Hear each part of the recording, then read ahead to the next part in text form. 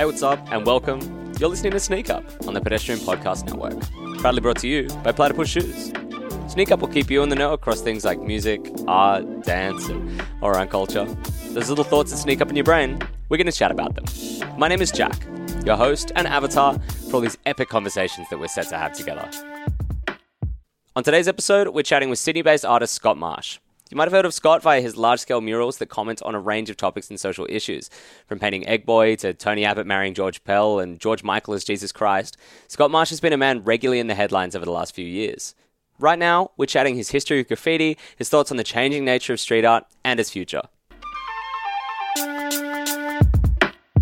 Scott, thank you so much for coming in. Not a problem, man. Really appreciate it. So I guess to sort of like, you are sort of a bit of an enigma to many people. And I know that you definitely sort of don't like people to be too aware of who you are. Yeah. But without giving too much away about who you actually are, can you give us a bit of a rundown on like your history, like your upbringing? I guess my background's in graffiti. So as a kid and into my early 20s, I was kind of running around doing graffiti in its traditional sense, so tagging and painting trains and that kind of stuff.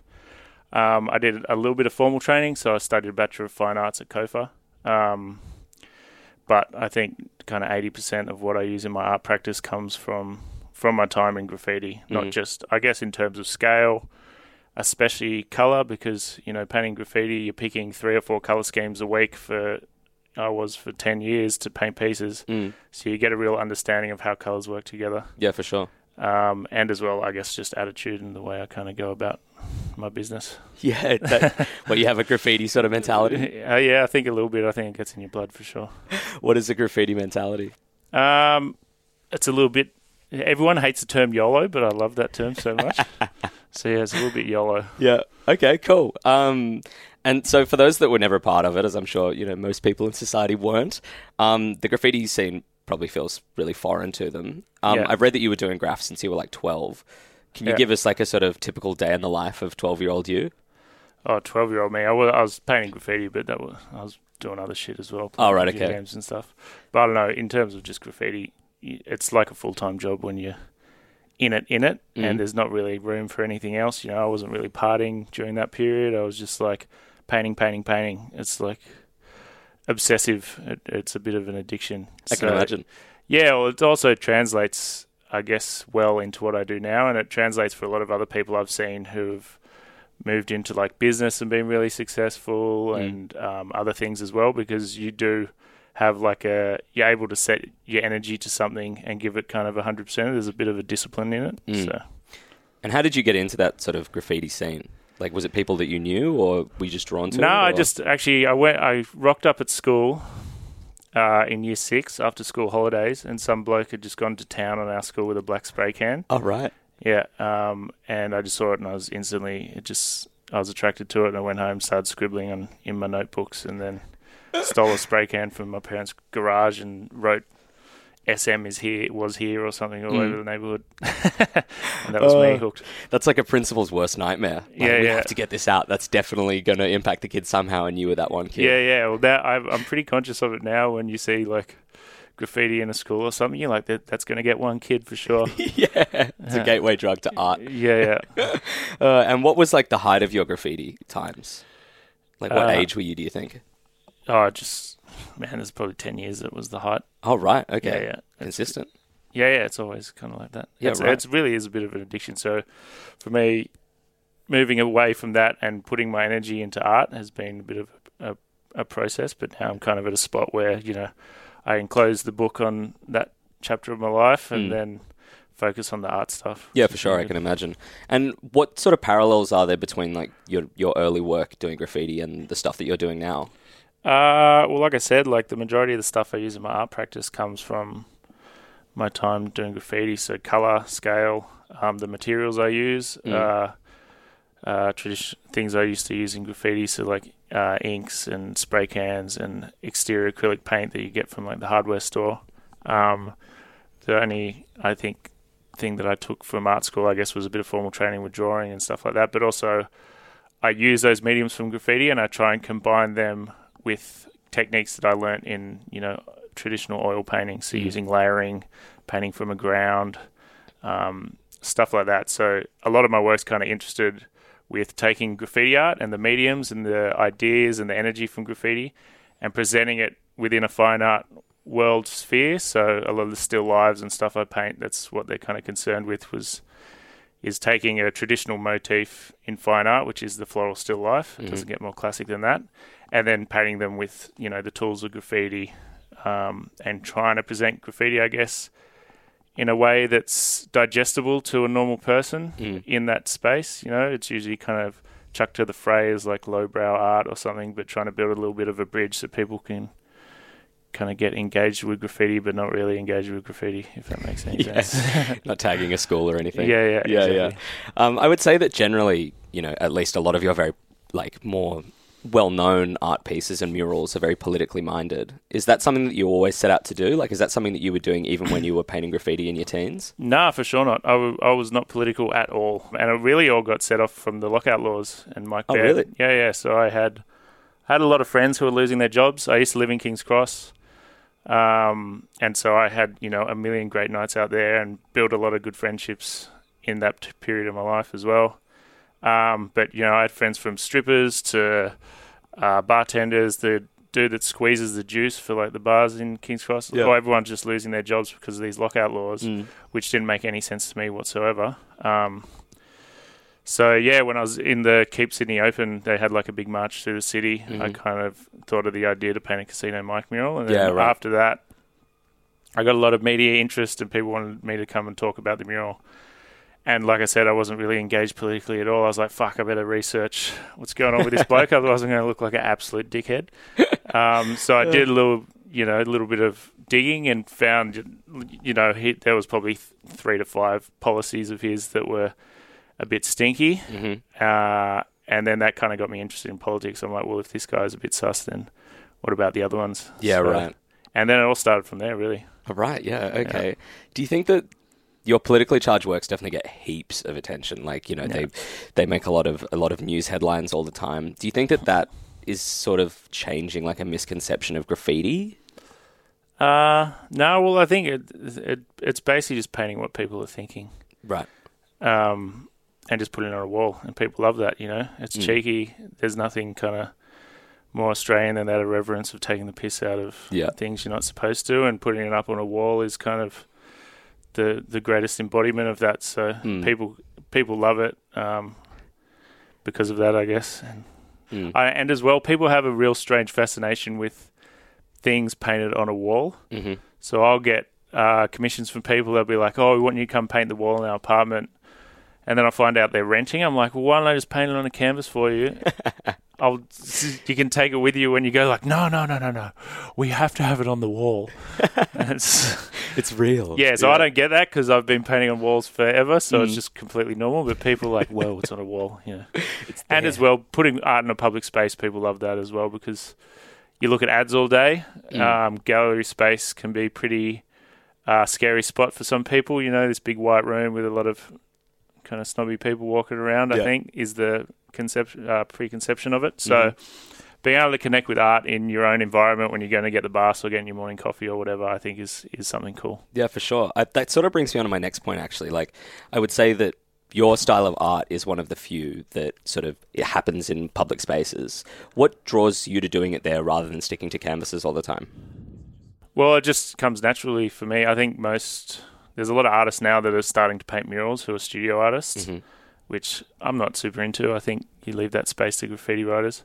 But for me, it was the other way around. I was painting on walls, and then I had to try and figure out how I could take the paintings I was painting outside and build a process and an art practice in the studio. So that's been the process for me. Yeah. Why would you say that doing murals should be left to graffiti artists and not to studio artists? I don't know. It's the graffiti writer in me, I guess. Yeah, right. Like a they get pretty territorial about it, It's been graffiti writers' domain forever, and I understand people get the shits. They might paint a wall. It might look shit to most people, but they've gone and risked getting in trouble to go paint a wall, and then someone commissions some mural over the top of it that has nothing to do with graffiti. The person who painted it has nothing to do with graffiti, doesn't understand the kind of rules or the ethics within graffiti, and they also don't understand who they're going over. Right, okay. So I totally get that, and I have a lot of empathy for some of the graffiti writers that get the shits with it. For the most part, my stuff doesn't get it done over because I live by that code, and I also existed in that world, and people know who they are, and they know, if they're going to just tag over a mural with graffiti stuff, then there's probably going to be graffiti world consequences for it. Yeah, definitely. A lot of people hating on someone that tags over one of your pieces, I imagine. Yeah. Going back to that whole public aspect of things, your work is then also in turn able to be vandalized by others. Yeah. I would say probably the most prominent one of that was that George Michael mural that you did. Yeah. How does it make you feel when you see people defacing your work? In terms of me personally, I've got a pretty thick skin when it comes to that kind of stuff. For years painting graffiti, you paint it, take a photo, it's gone that day. So it doesn't really bother me too much.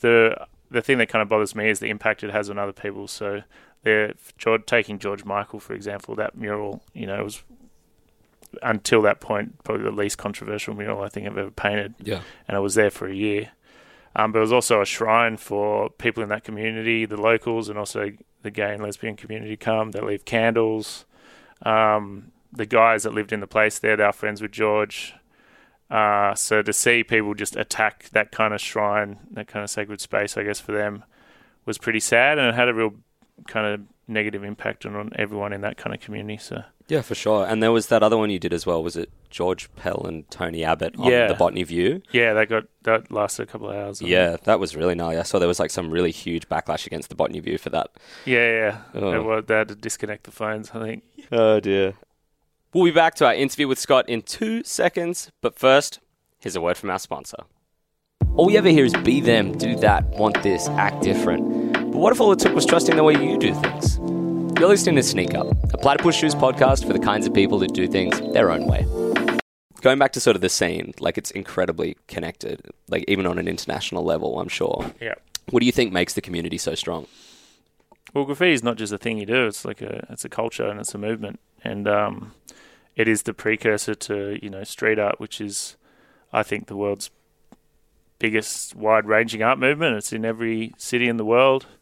There's thousands and thousands and thousands of street artists.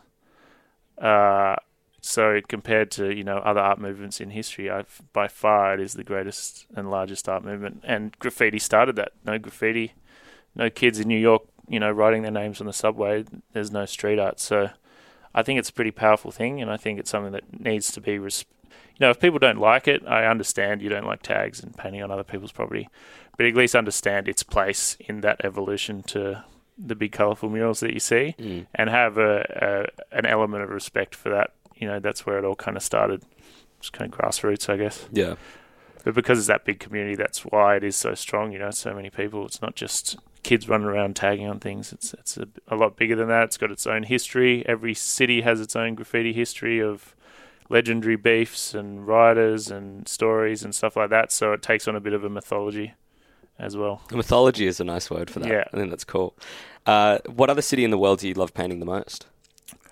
Milan. I've got a lot of great mates in Italy. I've had a lot of good times there. Stockholm in Sweden. Denmark has some cool places as well. But I think graffiti and street art is alive kind of all over the world. So you can go to any city and find some cool guys to link up with. For sure. And so there's not like any sort of particular spot or place that you like to do? Like, Well, if I like painting murals, the most fun I've had is painting murals around the inner west in Sydney. Yeah. That's where I get the best, both positive and negative feedback, but that's where there's the most kind of discourse about the murals and people kind of taking them in and appreciating them and thinking about them. You can paint them in different areas of Sydney and people are like, ugh, yeah, that's shit or whatever. Yeah. But in the inner west of Sydney, and obviously there's other places as well, people just appreciate the fact that you're out there doing something that's not an ad on a wall. Yeah. And giving them something to look at. Did I read as well that you grew up in the Northern Beaches? Yeah, I did. Yeah, right. So you can't really get away with those sort of murals up there, I imagine. Yeah. I think it's a different kind of culture up there. Yeah, definitely. Inner West is a little bit more loose in that way, I think. Yeah. I remember you saying a while ago that Melbourne scene is way more thriving than Sydney's. Why do you think that is? Is it a culture thing or? I'm not sure why. Yeah, I guess it's a culture thing. They also have a really, really rich graffiti history. which is what is the backbone of that as well. I'm not sure why, really. These things kind of evolve a lot. It's got so many different factors from local councils, how much they want to clean the stuff off. Mm. You know, if you paint in Melbourne, it doesn't get cleaned off as much. There's a bit more of an acceptance to it. So then it allows those tags to turn into throw-ups, that turn into pieces, that turn into these big murals on walls, you know, where if you just buff everything straight away, every time there's anything on a wall, all you'll get is tags, because no one's going to invest time or effort into painting something. If they know it's going to get removed, they're just going to do something cheap, write their name, and that's it. Yeah, right. I never really even considered it like that. Yeah, well, the train lines in Melbourne used to rarely ever get cleaned, and they had pieces from, you know, the 80s and stuff that were still on the lines. Really? And so that's how you go to Berlin and ride the train, it's just free public art, because those tags get painted over with throw-ups, and those throw-ups get painted over with pieces, and then they get painted over with big characters and crazy stuff, and it stays forever. Whereas if, like in Sydney, they clean the lines pretty regularly, people just do a tag or throw up something cheap. They're not going to invest a lot of time. Not worth their time. Melbourne's like that. Brisbane used to be like that until about half a decade ago. They cleaned so much history off the Brisbane train lines, which was really sad. Yeah, I can imagine. Pieces from the 80s and stuff like that. So. Oh, rough. Yeah, this is a bit of a weird left field question, but given you're painting all the time, on the lanes in Melbourne, like, how thick do you reckon the paint is at this point? Man, forget about the lanes in Melbourne. If you go down the train line in Sydney, there's got to be 5 inches of brown paint on there. Really? Well, because they're just they just paint straight over the graffiti. So it's kind of like I always think of it. You go to some Hall of Fame kind of spots where people paint every weekend, and after 10 years, the paint starts falling off the wall in these kind of, you know, 5-6 inch slabs, and you can see all the layers, and it really does look like, you know, when they go looking for fossils and stuff, like every little layer is a story. It's kind of cool. Like the rings on a tree. Yeah, exactly. Yeah. Sick. What do you think is the biggest misconception of graffiti in Australia? That it's done by little 15-year-old kids riding skateboards, smoking bongs, I think. Yeah, you know, graffiti is the only thing that I've encountered in my life that really crosses every racial and socio-economic kind of boundary. You know, growing up as a kid, I had friends from out west, I had Hauser kid mates, I had rich kid mates, I had everything. And the only thing we had in common was graffiti, you know. So I was all over the city. I wasn't just stuck in my little bubble of my area. And because of that, you have, you know, I've got lifelong graffiti friends who are full-time criminals. I've got lifelong graffiti friends who are really successful business people that work in marketing, that are tradies, that are builders, that are every single aspect you can imagine across society are graffiti writers. They're not just like Bart Simpson-esque rat bag kids, you know? Yeah. They're respectable members of society other than painting their name on stuff. Yeah, right. More often I've been seeing, like you sort of talking about people going professional, more often I've been seeing murals and bits of graffiti being used to promote products and sort of like as part of big business campaigns and that sort of thing. What's your thinking on that? Man, you got to get paid at some stage, you know. It's just up to the individual what they feel comfortable doing. Yeah, I don't. It's a bit of a tricky one. Like I do commercial work. I try to keep it to a minimum, and now I'm getting to the point where I don't really need to rely on any of that kind of stuff. I can just paint my own work, and people want to buy it, and that can support me, so I don't have to do kind of, I guess, sell-outy jobs or whatever. But there is a period, I think, for any artist, and especially murals are really in vogue. So businesses want to connect with artists and work with, and brands want to work with them. So, you know, to get yourself to that point where people want to buy your work, you've got to support yourself while you're doing that. So it's up to, you know, I'm not going to hate on anyone for it, I guess. When you go from more stereotypical graffiti, like doing pieces and tagging, and move into sort of more commissioned work and doing murals and stuff, is there any kind of backlash from the graffiti community? Yeah, for sure, but it's just from people with small minds. Right. There's always those traditionalists that are like, yeah, it's not graffiti. I'm like, I fucking know it's not graffiti, mate. It's a mural. Completely different thing. Yeah. You know, don't tell me what graffiti is. I know all about graffiti. So yeah, it's just that you always get that with everything. It's not just with graffiti, you know. I'm sure you get it in surfing. I'm sure you get it in skiing. I'm sure all those skateboarding, all those cultural things, you know. Fucking longboarders, a bunch of... Yeah. It'd be the same kind of thing. So true. There's always those traditionalists that hate on it. But I think it's more as well when someone comes in, paints a mural over some really iconic graffiti writer and it just looks like a throw-up or something, but they don't understand. They haven't taken the time to kind of learn that who people are. Mm. And then the backlash associated with that is they'll just get tags and throw ups over their murals from now until a comet hits the earth. I guess that sort of goes back again to what you were saying earlier about people not really knowing about the scene coming into it. And then Yeah, sort of exactly. stepping on it. Well, even like a lot of young graffiti writers don't understand the scene, but they learn eventually. What is the, I know this is a pretty broad question, but what does the future of graffiti and street art look like to you? I'm not sure. Maybe it'll fizzle out and just be one of those little flashes in the pan. Mm. I don't think it will. I know, street art might fizzle out, but graffiti's not going anywhere. That'll be around forever. A lot of people in Germany, there's a lot of graffiti artists that are now moving into, instead of just painting their name on a train, they're building full-on installations and experiential kind of pieces in trains, and kind of thinking about it more than just writing your name, and pushing it to that next level. So I think that's probably where a lot of it's going. And then I think a lot of artists are now starting to look into doing sculptural work and stuff like that in a public space. Yeah, cool. And what about you? Are you just going to stick to murals, or have you got anything big planned? Or no, I just keep doing what I'm doing a little bit, and it just slowly evolves. It's all incremental little. One day I might decide to do something a little bit different. They'll take me on a different path. Mm-hmm. But I don't have, a 10-year plan for where my work's going to be. I just play it by ear. Cool. Yeah. I like that. This is Shoutouts on Sneak Up. The time to get our fingers on the pulse. Have you got anyone you're really interested in the moment? Yeah, I don't know, in terms of kind of graffiti and kind of mural artists, there's a guy, Emmanuel Moore from Brisbane, who's doing amazing work, and I know he'll be crazy successful in the future. Cool. Super original guy, super cool guy, young dude. He's doing a lot of stuff.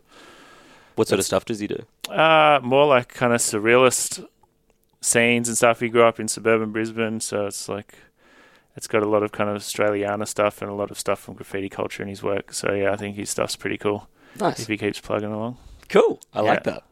What do you think of Lush? Yeah, he's a cool guy. I don't Yeah? know. He's doing his thing. He loves his memes. Yeah. Would you say He's that killing sort it. of like takes your kind of like more topical stuff to like another huge extreme? Yeah, well, he's just solely interested in memes. He's like the internet lord, meme lord. So yeah, there's a bit of crossover there for sure, because you're doing social commentary. Everything's meme worthy these days. So there's a little bit of that. But yeah, his stuff's great. He's probably the most prolific and productive artist I've ever seen.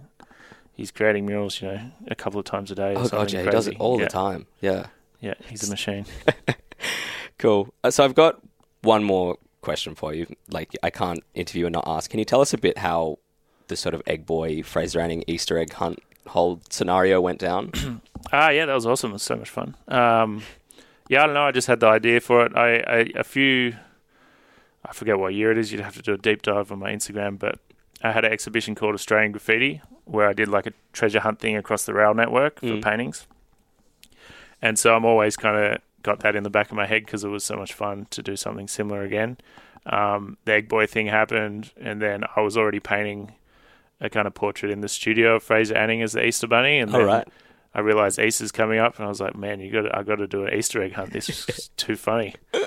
So yeah, I did it across Melbourne, Sydney, and Brisbane. There was a dozen Fraser Anning Easter bunnies, which I thought was appropriate, a dozen eggs. And yeah, there was a lot of eggs being flown around over Easter weekend. It was a lot of fun. Yeah, I saw lots of videos of it. It was great. Yeah, everyone's getting involved. There's little kids up to grandmas, everyone. It was good. Nice, dude. Well, that's pretty much it. I really appreciate you coming on the show. That was a really lovely chat. Yeah, cool. Thank you. Thanks for sticking around for another episode of Sneak Up. You can keep up to date on everything that Scott's doing over at his Instagram, @Scotty.Marsh. And while you're at it, chuck a follow to Platypus, @Platypus_sneakers, and Pedestrian TV, @Pedestrian TV. And to stay in the loop on all things Sneak Up, don't forget to subscribe to the Pedestrian Podcast Network. I'll be back in a fortnight, but till then, keep it sneaky.